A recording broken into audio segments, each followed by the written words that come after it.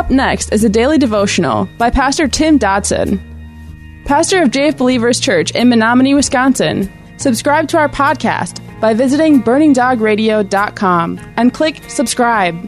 Thanks for listening to Burning Dog Radio. Mark chapter 6. Beginning in verse 1, we read, "He went out from there and came into his own country, and his disciples followed him. And when the Sabbath had come," verse 2, "he began to teach in the synagogue.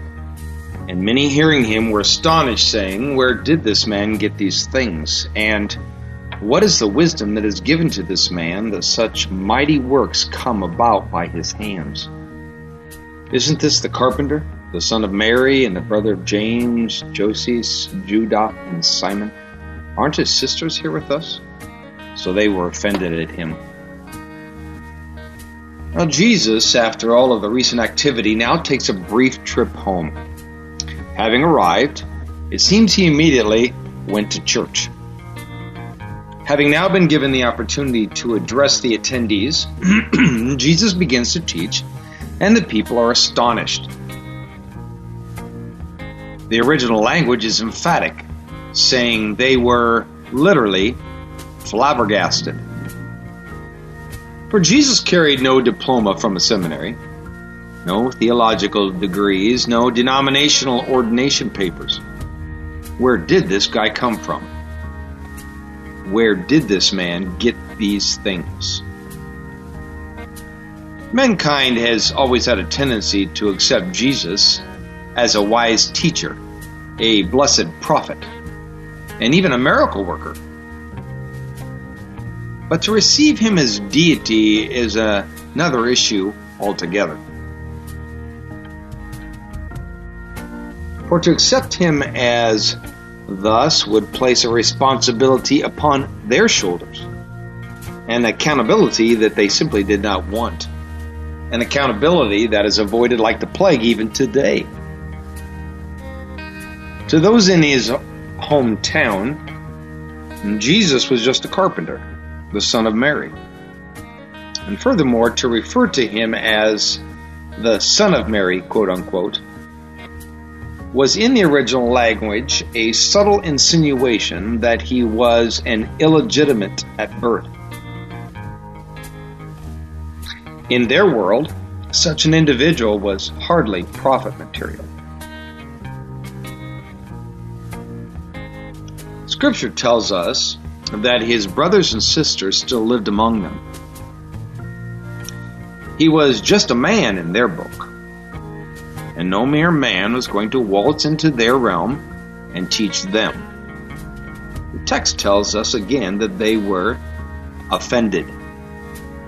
The word literally means they were stumbled.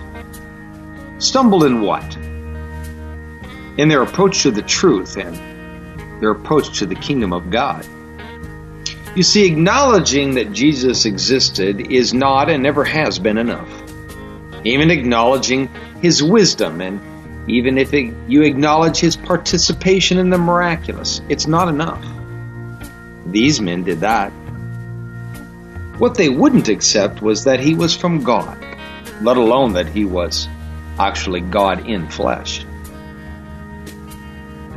Verse 4 of our text says, Jesus said to them, "A prophet is not without honor except in his own country and among his own relatives and in his own house." He could do no mighty work there except that he laid his hands on a few sick people and healed them. He marveled because of their unbelief. He went around the villages teaching. Now these folks knew Jesus too much, if that is possible. They knew so much about him, but not what was important. And they were much like religious people today. They knew about Jesus. They heard about him every Sunday in church. They knew the man. They knew the miraculous stories. They just didn't know him as God. They didn't accept him as Savior and Lord. They knew about him. They just didn't know him. The people were astonished, and Jesus marveled. Here he had come to seek and to save that which was lost, to draw all men to himself, says John 12:32, and to provide abundant life, says John 10:10. And yet those who were nearest to him literally stumbled before his very presence.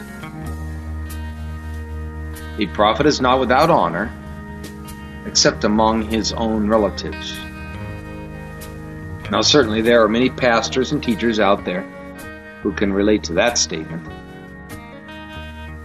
Verse 5 says he could do no mighty work there.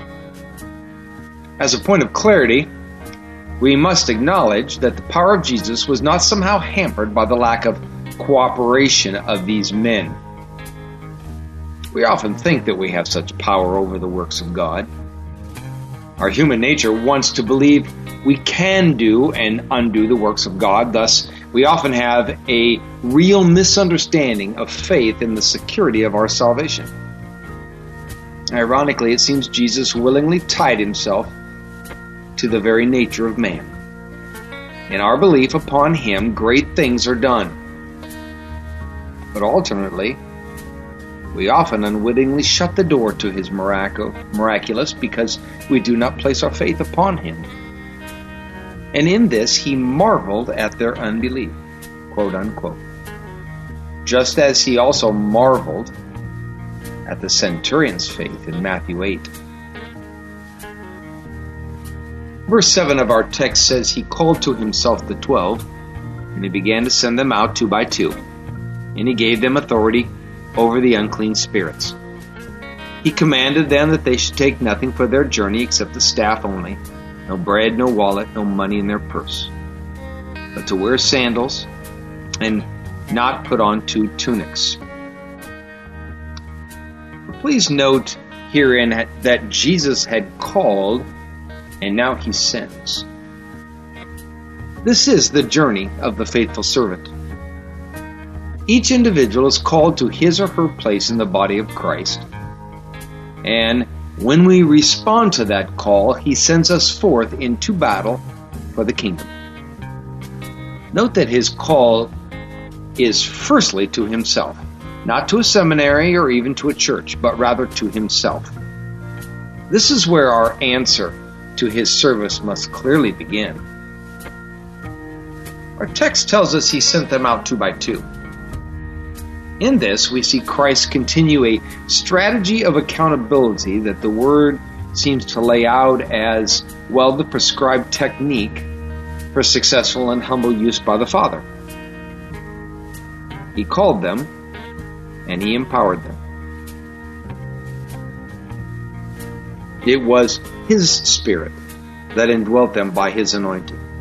He supernaturally gave them the abilities necessary to meet the call upon their lives. That was our daily devotional by Pastor Tim Dodson. For more information about Pastor Tim or JF Believers Church, visit jfbelievers.com.